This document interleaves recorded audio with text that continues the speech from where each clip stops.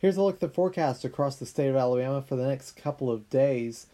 Tonight, a high pressure centered over New Orleans, Louisiana has brought nice weather for much of the state on Saturday with clearing skies and sunny conditions for much of Alabama. It's also providing for cool conditions tonight across the entire state of Alabama. In northern Alabama, we're already down into the upper 30s tonight. In southern Alabama, many areas are already down into the upper 40s. Overnight tonight, much of Alabama can expect a calm and cool night. Temperatures across Alabama will likely drop close to freezing for early Sunday morning.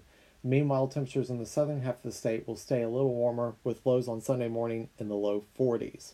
Sunday looks great across the entire state with more sun and clear skies like we saw today. And the forecast for tomorrow, as the high pressure center slides to our north and east across the region overnight and into tomorrow, we'll expect winds to become more southerly during the day, making us a little warmer tomorrow afternoon than we were today.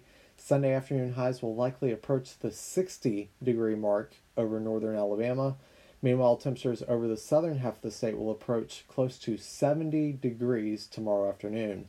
Monday looks like it's going to be wet once again for the northern half of the state, as we could see some isolated to scattered showers return for the northern half of the state as a short wave moves through the southeast United States on Monday and Tuesday, bringing with it a slight chance of some showers for the northern half of the state. I think the southern half of the state is going to stay mostly dry for Monday and Tuesday as we begin our next week. Many of us going back to work and school after the holiday break.